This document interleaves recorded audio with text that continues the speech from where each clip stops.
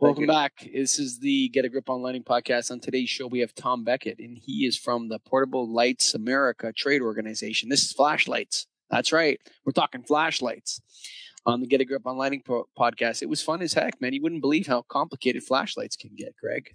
It's a lot like the lighting industry. You know, we had a good discussion on where flashlights were and where they are now and what it's all about, and it was interesting.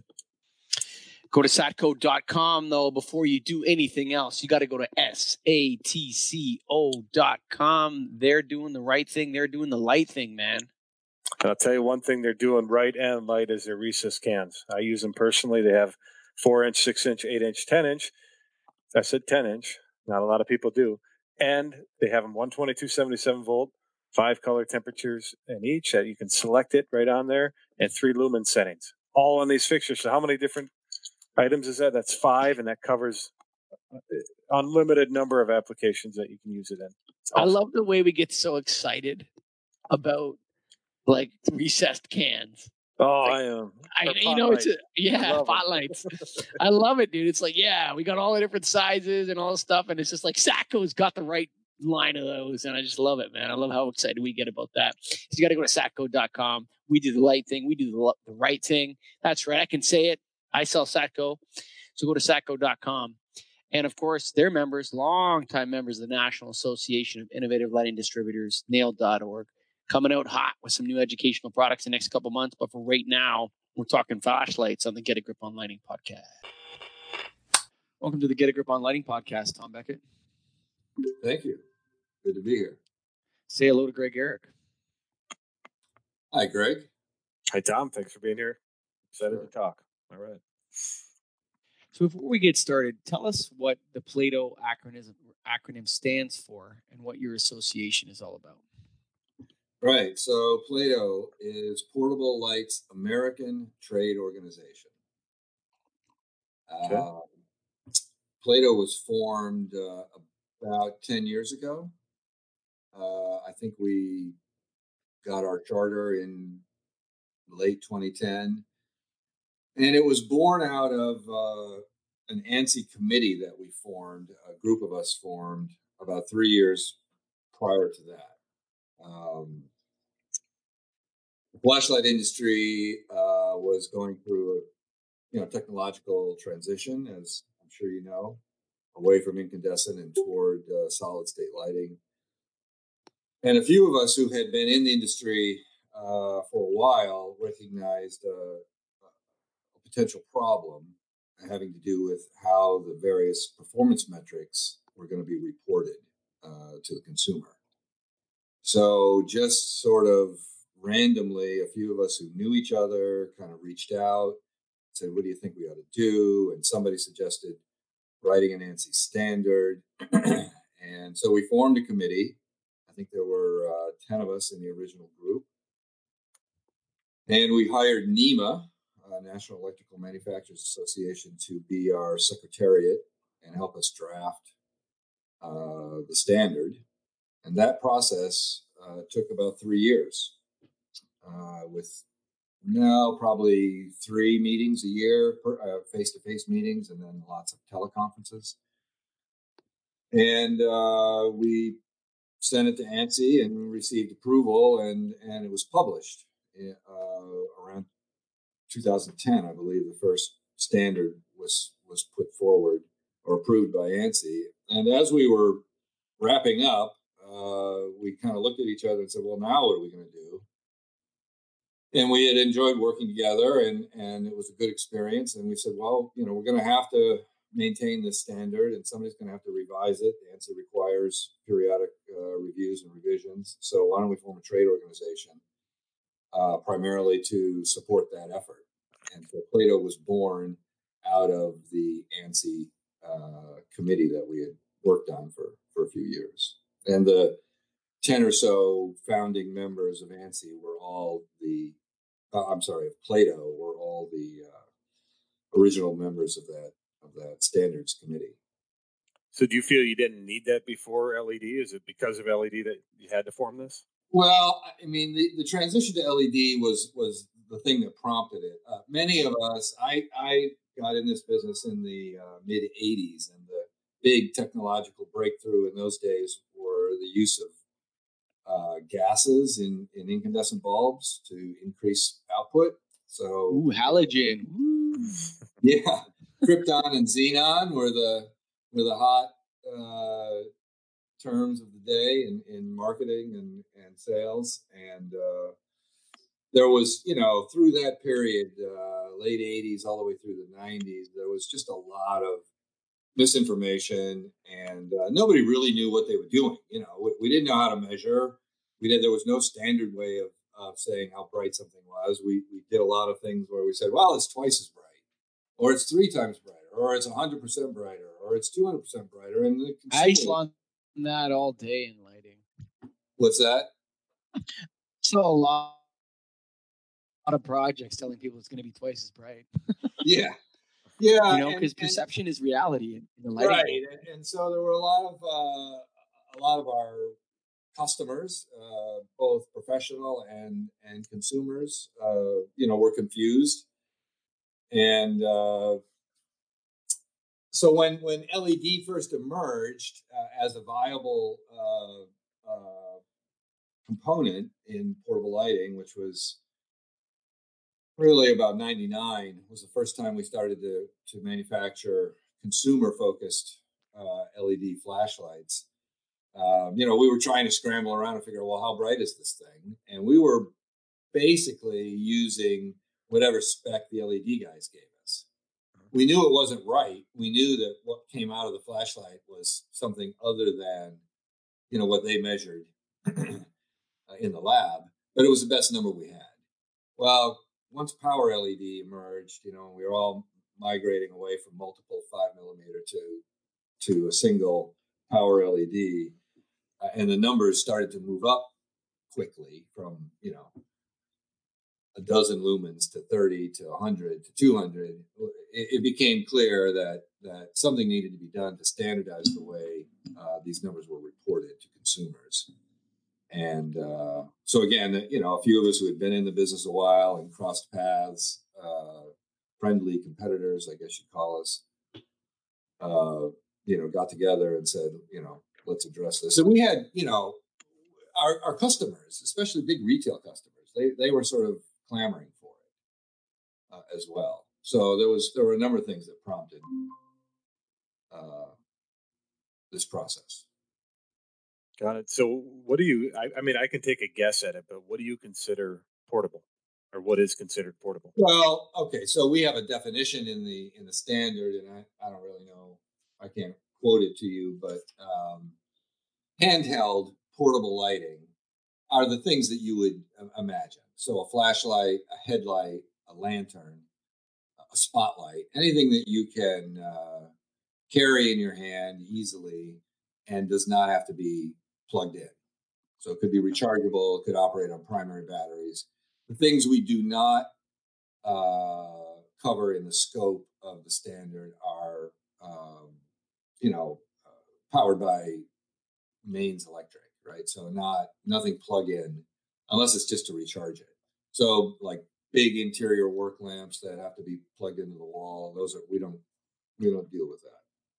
It's strictly portable.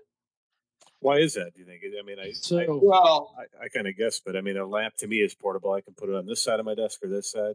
Yeah, I don't have to plug it in. The inspiration for this effort was flashlights and headlights, and the companies that got together to produce the standard were all flashlight and headlight manufacturers, and we're not in desk lamps and interior architectural lighting. That's not our business. Okay, so question. I'm saying this facetiously. The first thing that popped in my head is like, man, who cares about flashlights? But I mean, that's, when you think about it, there is a consumer protection element to this in terms of which flashlight performs better is basically what you're talking about, right? Yeah, the what we recognized, and initially, our focus was on lumen output, right, brightness, because that's where the claims were the most or the false claims, I guess you'd say, were the most egregious, right? And frankly, just because we didn't have a standard, we were all guilty of putting a number out there that we just really didn't know what it was anchored to. And because the technology was moving so fast, you know what the curve looked like in solid state lighting for the last 20 years. It's been, we were getting devices that were twice as bright, every 12 to 18 months. We knew it was going to be really confusing for the consumer. So, right, the primary purpose for Plato and in developing and maintaining the standard is consumer protection on the metrics that we measure, on the metrics that we care about, and those include lumen output, water ingress, waterproofness, beam distance, beam intensity, how long it runs on a set of batteries, those sorts of things, because those are the things that consumers and professional users care about. And when they want to be able to compare two products side by side, they want to know that the numbers they're looking at are based on the same standard, on the same measuring techniques. Now, is there with lighting, traditional light fixtures, which we're more into, they also factor in delivered lumens.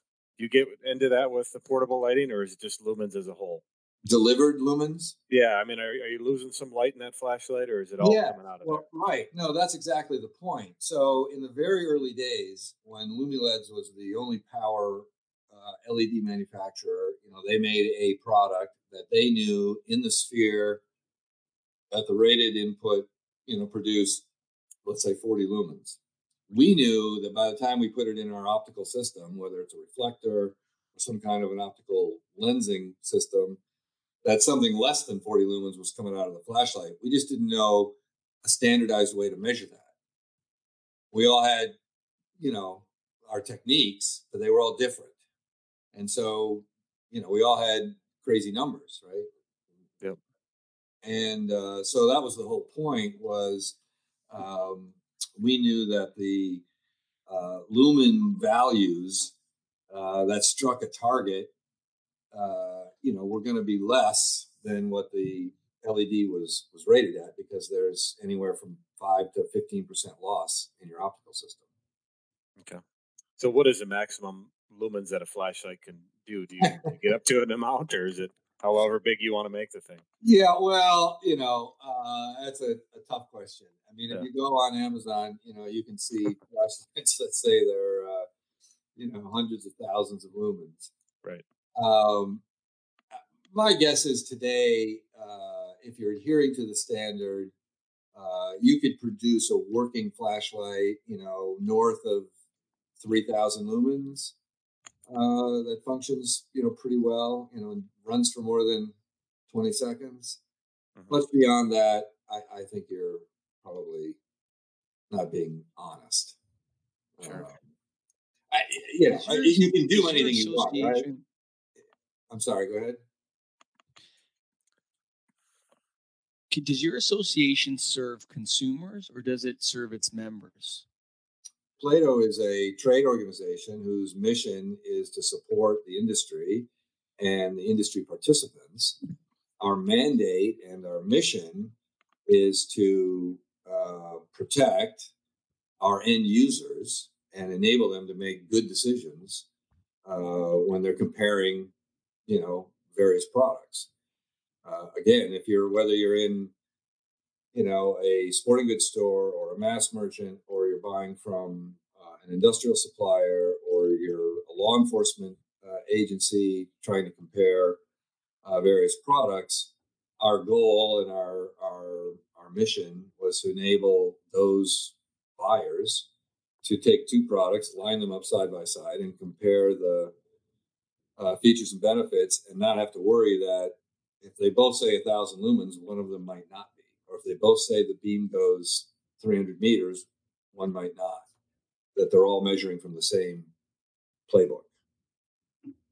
So who actually produces the tests? Who produces the tests, and how are they? Do you have a certain body that does all your testing for your products? So manufacturers can can choose a number of methods. You can hire an outside lab like UL or Intertek or any number of other accredited laboratories. Most of the primary manufacturers in Plato and others that are not members of Plato have their own laboratories, as we do. So we have we have a laboratory here in Columbus and two in China that we utilize to do our measurements. And we do correlation testing periodically to see if if the equipment is still calibrated properly and so forth. And then Plato has an oversight function wherein we can examine products that consumers suggest might not be accurate in their reporting, and we'll take it upon ourselves to test it independently with a third-party laboratory to see, and then advise the manufacturer that they have some issues if it turns out they do. What are the consequences if they have issues? Oh, well, there really aren't any, unless a consumer feels they've been cheated. They can take consumer action. Plato doesn't have any enforcement mechanism. We advise manufacturers, and frankly, most manufacturers that we've reached out to, and there haven't been as many recently. Early on, there were a few, and it was just it wasn't intentional. It was just they didn't know how to measure correctly, and so we help them. That's part of our mission, is to help the manufacturers do it right. We are working on a new scheme. I shouldn't use that term, but a new project. That's Mike's favorite term. You're good. Yeah. In conjunction with UL, Underwriters Laboratories joined Plato 2 years ago as an associate member. And we've been working with them on a certification program wherein it'll be modeled on the Energy Star program, where manufacturers have to submit their test data and their results to UL, who then publishes the data on a website. And then there's a annual surveillance program that UL conducts. So we hope to, and it may be a little bit delayed with everything that's going on in the country right now, but we believe the program will be ready and live by summer, and manufacturers can subscribe to it and ultimately be able to use this UL mark that they're going to give us. And that will give consumers further assurance that the data being reported either online or on retail packaging is accurate. And so to me, there's different kinds of consumers of flashlights. Okay. So do you guys break it down into categories? So like for me, there's like military and police. Then there's, security and other professional applications. And then there's the general consumer who's going camping. Right. Do you guys have categories for this? And if so, what are they? Well, the industry sort of segregates. Manufacturers have specialties. A member of our organization, several members are focused on law enforcement and military, or first responders and law enforcement. Mm-hmm. Other manufacturers are broad-based generalists that produce products for consumers. Some of them then specialize in, say, camping and outdoor, like Coleman. Coleman's mm-hmm. customer base is campers. So the industry certainly recognizes channels of distribution, whether it be retail channels, right? So you sell different products to drugstores than you do to sporting goods stores, and you sell different products to hardware stores than you do to mass merchant retailers. So there's that. But then broadly, and I think more to your point, yes, there are different audiences, different users in portable lighting. Um, Law enforcement, first responder, military, industrial users. So some of us make safety rated flashlights for hazardous environments, Sure. static free, explosion proof, for like railroads and shipping and Sure. mining. Yeah. Yeah, sure.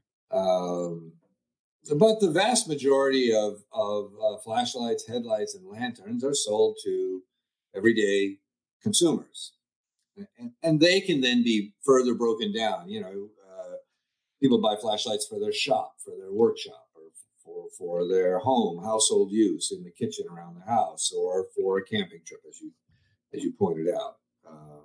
So it's quite a broad array of potential customers. See, to me, there's a difference. Like, if if you're saying making claims about a flashlight and you sell it to the military and it fails on a military mission, I think that's a really big problem. Actually, you know what I'm saying? Well, like, if you're in a firefight in the night and you need your flashlight or whatever, yeah, that's one problem. If I'm camping with Greg and my flashlight, this thing's a piece of crap. Greg, let me borrow your flashlight for a second. right. There's like a difference in sort of severity of consequence should the flashlight fail. Like, if you or doesn't perform the way it performs.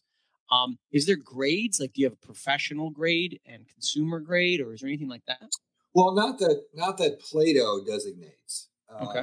Again, manufacturers certainly do that. We make some professional products. We also make products for general household use, and we delineate those in our marketing materials and to whom we show those products. We make industrial products for big industrial resellers like Grainger, those types of outlets that sell into power plants and manufacturing facilities, and they have specific needs, but their needs also run the gamut. Sometimes they want a highly specialized product to work in a hazardous environment where there's gas and other flammable materials. Sometimes they just want 150 cheap flashlights to give to the guys out in the parking lot or something.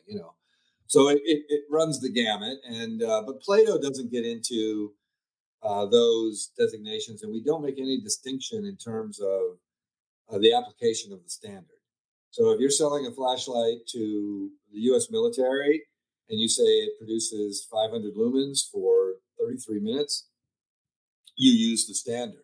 If you're selling a $3 flashlight to Walmart and you say it's 50 lumens for 5 hours, you use the same standard. The measuring techniques and the equipment involved and the math are all the same. Now, everyone has to use the standard, though, or do they have flashlight manufacturers have the ability to say they're going to use it or not? The standard is totally voluntary. There's no law or regulation that says you have to use it. If you're going to use the icons to represent your metrics, if you're going to use, we developed little bugs, little icons that people can use in their marketing materials, on their packaging, for each of those various metrics. Little boxes with iconography for lumen output, for runtime, for waterproof, for beam distance, drop test, all of the metrics. If you're going to use those metrics that belong to the standard, that are controlled by the standard, then you have to measure to the standard. Yeah. But you could start Greg's flashlight company tomorrow and say you got a 6 trillion lumen flashlight and not use any standard. Right.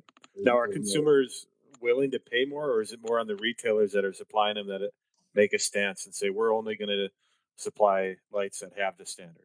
Yeah, pretty much all of the major resellers of our product, retail and wholesale, require any claims that be made on the product be made according to the standard today. Our major customers back in 2010, major retail customers, big box mass merchant retailers and some specialty retailers like REI, Home Depot. They were demanding something because every week flashlight guys were coming in saying, "Oh, my flashlight's got this many lumens," and the next guy would come and say, "Oh, mine's twice as bright," and they needed some way to kind of get control of it, and that's more than anything, that's what drove the development of the standard. Mike, does this sound like the lighting industry we're in? It's interesting. I was thinking about that. I was thinking about the issues surrounding disruptive technology, right? So you have a disruption, and then you start feeding things in like Chinese manufacturing, right? You start feeding things in like, bet you I could go to, well, not right now, but 3 months ago I could go to Shenzhen with 50 grand and come back and be a flashlight manufacturer the next day. Very easy. Right.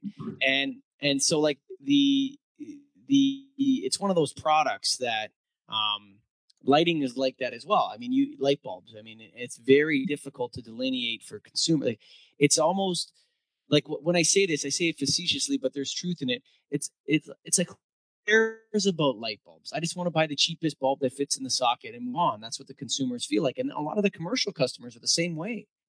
And now in our business, like when I think of flashlights, if I want to buy a premium flashlight, I only think of one brand, that's Maglite. I'll think, oh, you want a good flashlight? You buy a Maglite. No, Greg, do you have another brand in your head you could think of? No, that's the one, yeah, that I think of too. Yeah. Right? I would say you guys are showing your age. That's oh, there you go. Right? And so like there isn't the same brand leadership that there was. Right. In lighting, there was. So we used to have the three major manufacturers that were clear, standout leaders in the industry. They would put out white papers. They would dictate. They worked with NEMA to create ANSI codes for the lamps and all this kind of stuff. Right. And then people would copy them and bite off a little bit of market share from them, but nothing massive. Now the lighting industry, from a light source perspective and a light fixture perspective, is a shit show. There's a lot of different people in the game. There's no leadership. And in flashlights, I mean, is Maglite the leader, Tom? No. No. Well, no. It's interesting, and I didn't mean to poke fun at you about your age, but I'm okay with that. It is reflective of probably when you came of age in the late 80s through the mid 90s.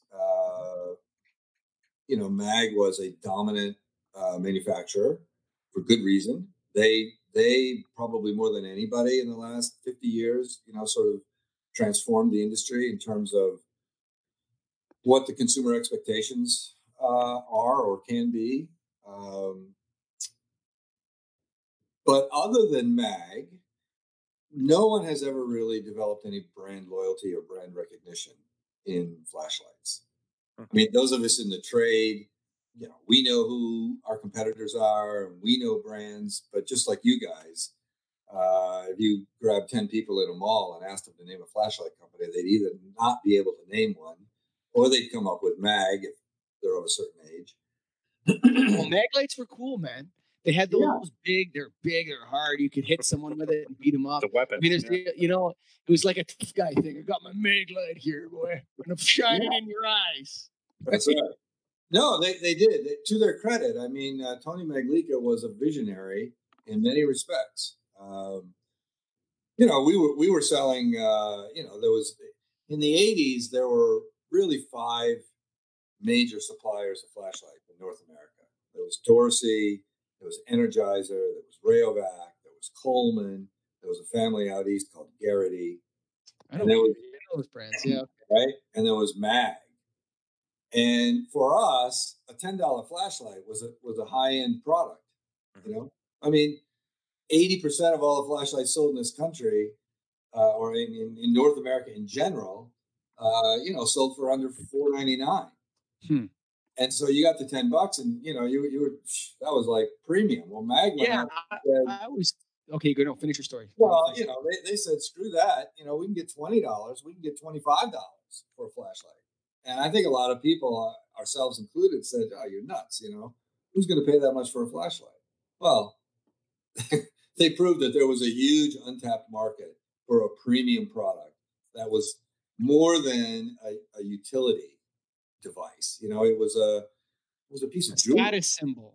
It was a Well, it was status symbol. yeah, it was like, you know, if you were into any other sort of finely made machinery, you know, whether firearms or, you know, all kinds of sporting goods products or whatever, you know, you got the same feel when you picked up a Maglite. It was a well crafted piece of equipment, not just some piece of crap that you threw in the glove box. Yeah. I hate to say this, and God love all those other brands, but I mean, when you're buying Garrity Energy, you're buying a battery. You're not buying a flashlight. Even if you're getting the flashlight with it, you're kind of buying a battery. Well, yes. I mean, the CEO of what used to be, what was it called, Union Carbide, that eventually became Eveready and Energizer, you know, once famously said that a flashlight is just a tube to hold batteries and use them up. And it's true. I mean, if you surveyed consumers, they would know Energizer today as a battery company. That, oh yeah, that's right, they make some flashlights too.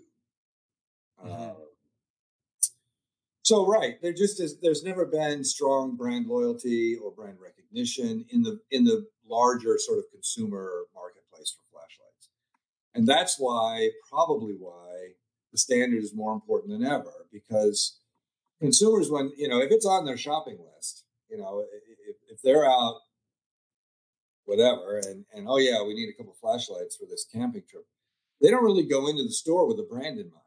Most, they go into the store with a price point or a utility, an application. Maybe they have some idea of where they're going to store it or how they're going to use it, so they have some sense of the size or the texture, the material they're looking for, the form factor. But they end up in front of 6, 8, 10 feet of flashlights at a Walmart or a sporting goods store, and then they go through the process of making a choice. And you know, that we want them to be able to compare my flashlight and Energizer's flashlight and Coast products and a Maglite on an equal footing, and be able to say, yeah, you know, they all say, you know, this one runs a little longer, this one's a little brighter, this one's, you know, can be submerged or whatever, but they know that we're all singing from the same hymnal, so to speak. That's interesting. Last time I bought a flashlight, I actually spent time trying to figure out which one to do. I actually sat there and I'm like, because I'm in lighting, I'm like, all right, I'm gonna try to figure out which one's best, and I couldn't.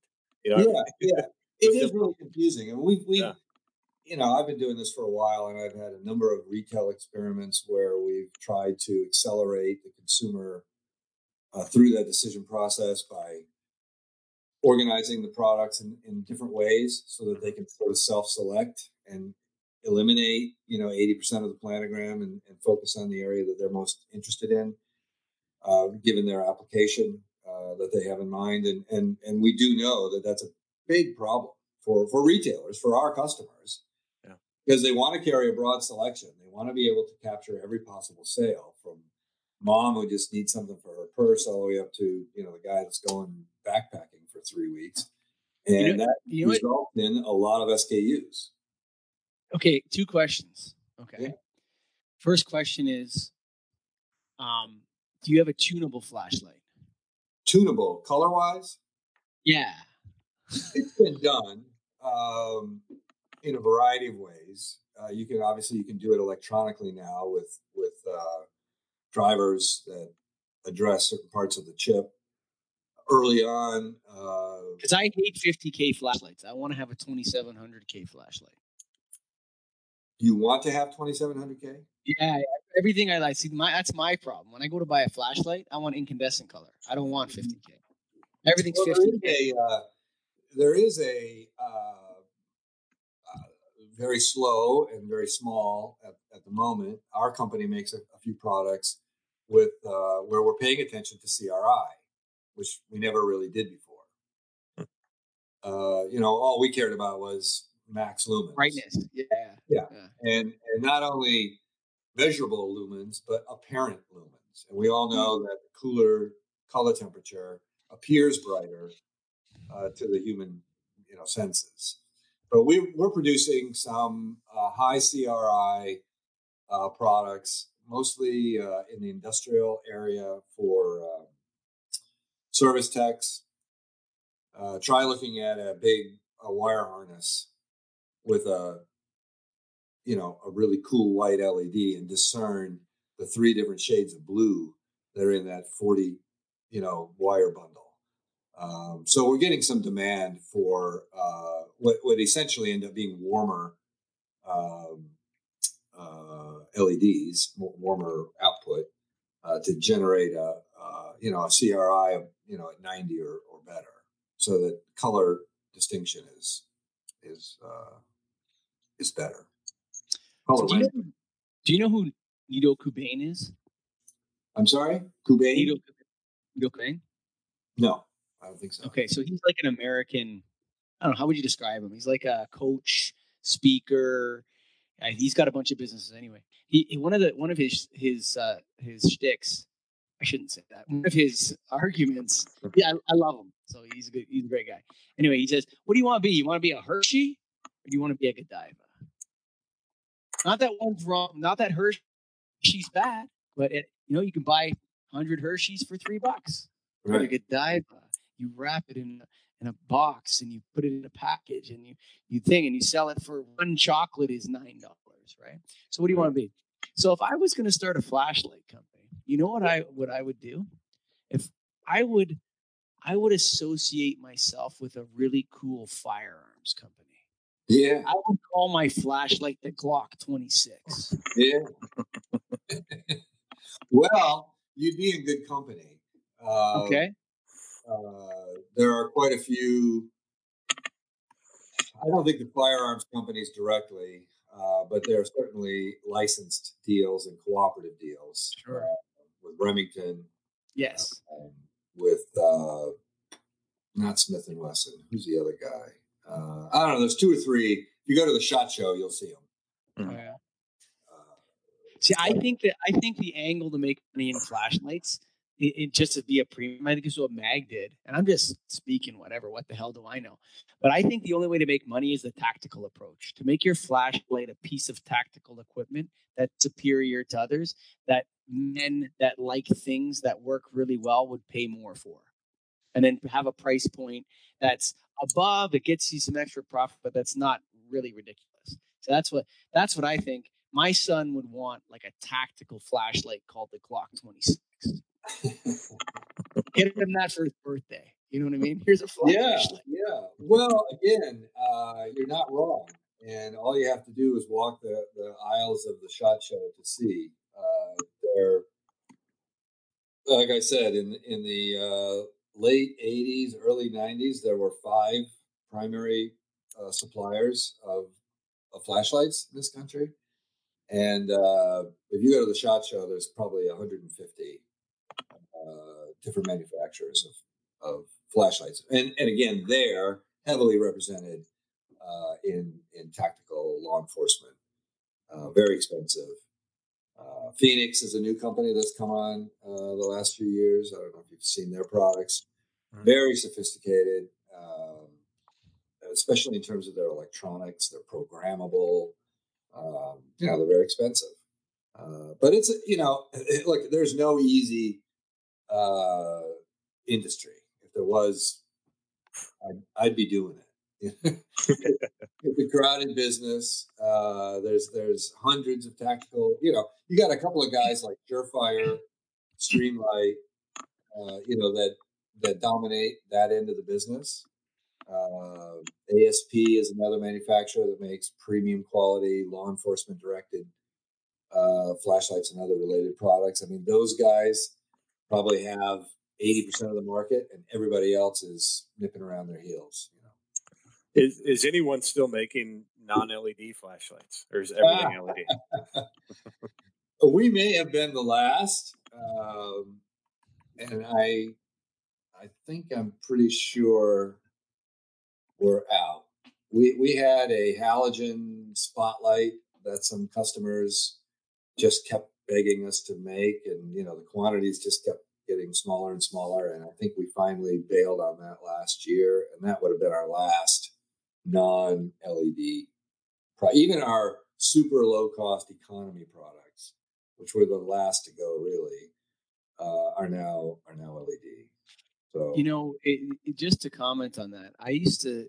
So it's what's sad, I think, in this is that flashlights have gone from being something you buy once to an almost disposable product.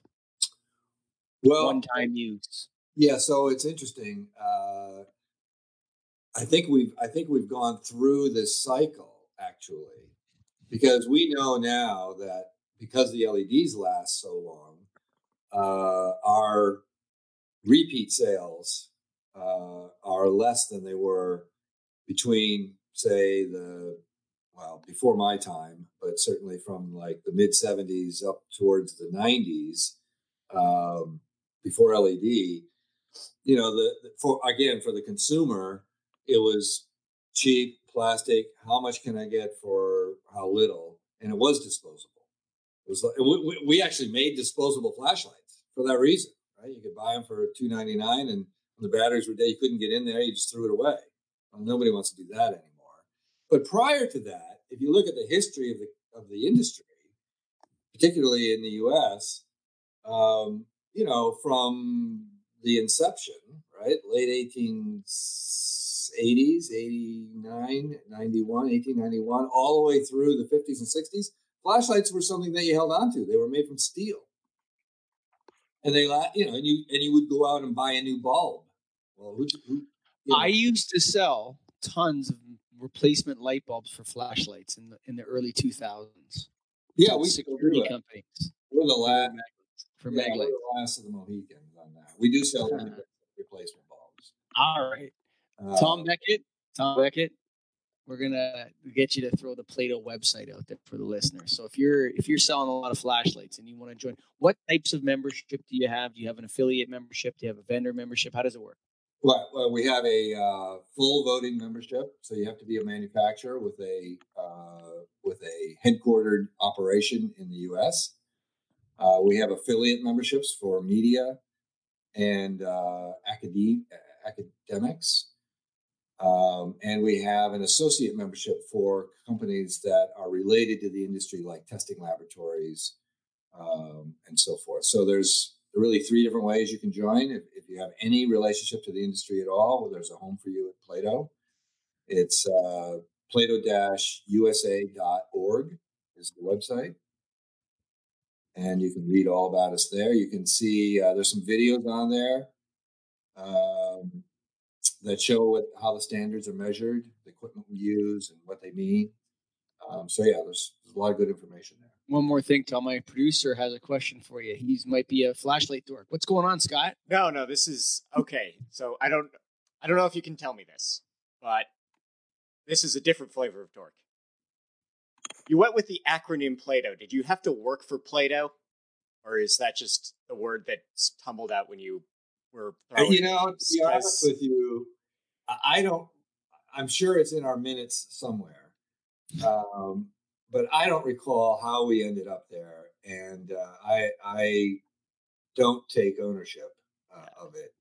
Because I just wanted to confirm, deny on whether this was a shout out to the cave allegory. No, it was the original driver was we wanted the word portable, we wanted the word lights or lighting, and we wanted the word America in the name. I love it. So all I remember is I came back to a meeting after a couple of weeks, and that's what they came up with. There was a little subcommittee, and we said, okay, sure. How many members do you have? I think we're sitting at around 33, 34. 33 voting members. Okay. Probably, if you follow the trade at all, or if you go into a major retailer or look on a website of a industrial seller and bring up their list of manufacturers, all of the names that you might be familiar with are members of Play-Doh for the most part. Tom Beckett, thanks for being a guest on the Get a Grip on Lighting podcast. My pleasure, guys. Anytime. Thanks, Tom. Thank you. Okay. Satco.com, SATCO.com, baby. We do the light thing. We do the right thing. And they're doing recessed cans right, Greg. That's right. And I said it before that they have the color temps and lumens, and that's good, right? We need that. We like that. That's awesome. But what they're even doing is they're recessing that thing up there. So it's not a surface mounted can like that a lot of people have where it's a glare bomb. This looks like a nice architectural can where the light is up, recessed where it belongs. It's a recessed can, recessed lighting. Satco does it. They also have spring mounting clips, 120, 277 volt, and the driver is remote mounted. So that makes it last longer. It makes it easy to change. They're doing it all right. Satco knows what they're up to. Whew. Go to satco.com. That's SATCO.com. Every distributor needs an account with Satco. If you don't have an account yet right now, get in touch with them immediately. They got so many products, Greg. They just have everything, dude. Massive warehouses that ship right away. They take weird small orders from distributors to serve them. And you know what? Satco's about supporting distributors too, man. They really support the distribution model. And so just so much admiration for how that company is run and the people that work there. So go to satco.com. When they say we do the right thing, we do the right thing, they are being 100% honest. SATCO.com. And of course, the National Association of Innovative Lighting Distributors, that's nail.org. Satco is a proud member. We're proud members. We love it. So you should get associated with us. That's NAILD.org. And of course, thanks to Tom Beckett from Play-Doh. That was an interesting conversation about flashlights. Who would have thought we could speak that long about flashlights and the regulations and the different things they got going on? So it was fun. Thanks, Tom.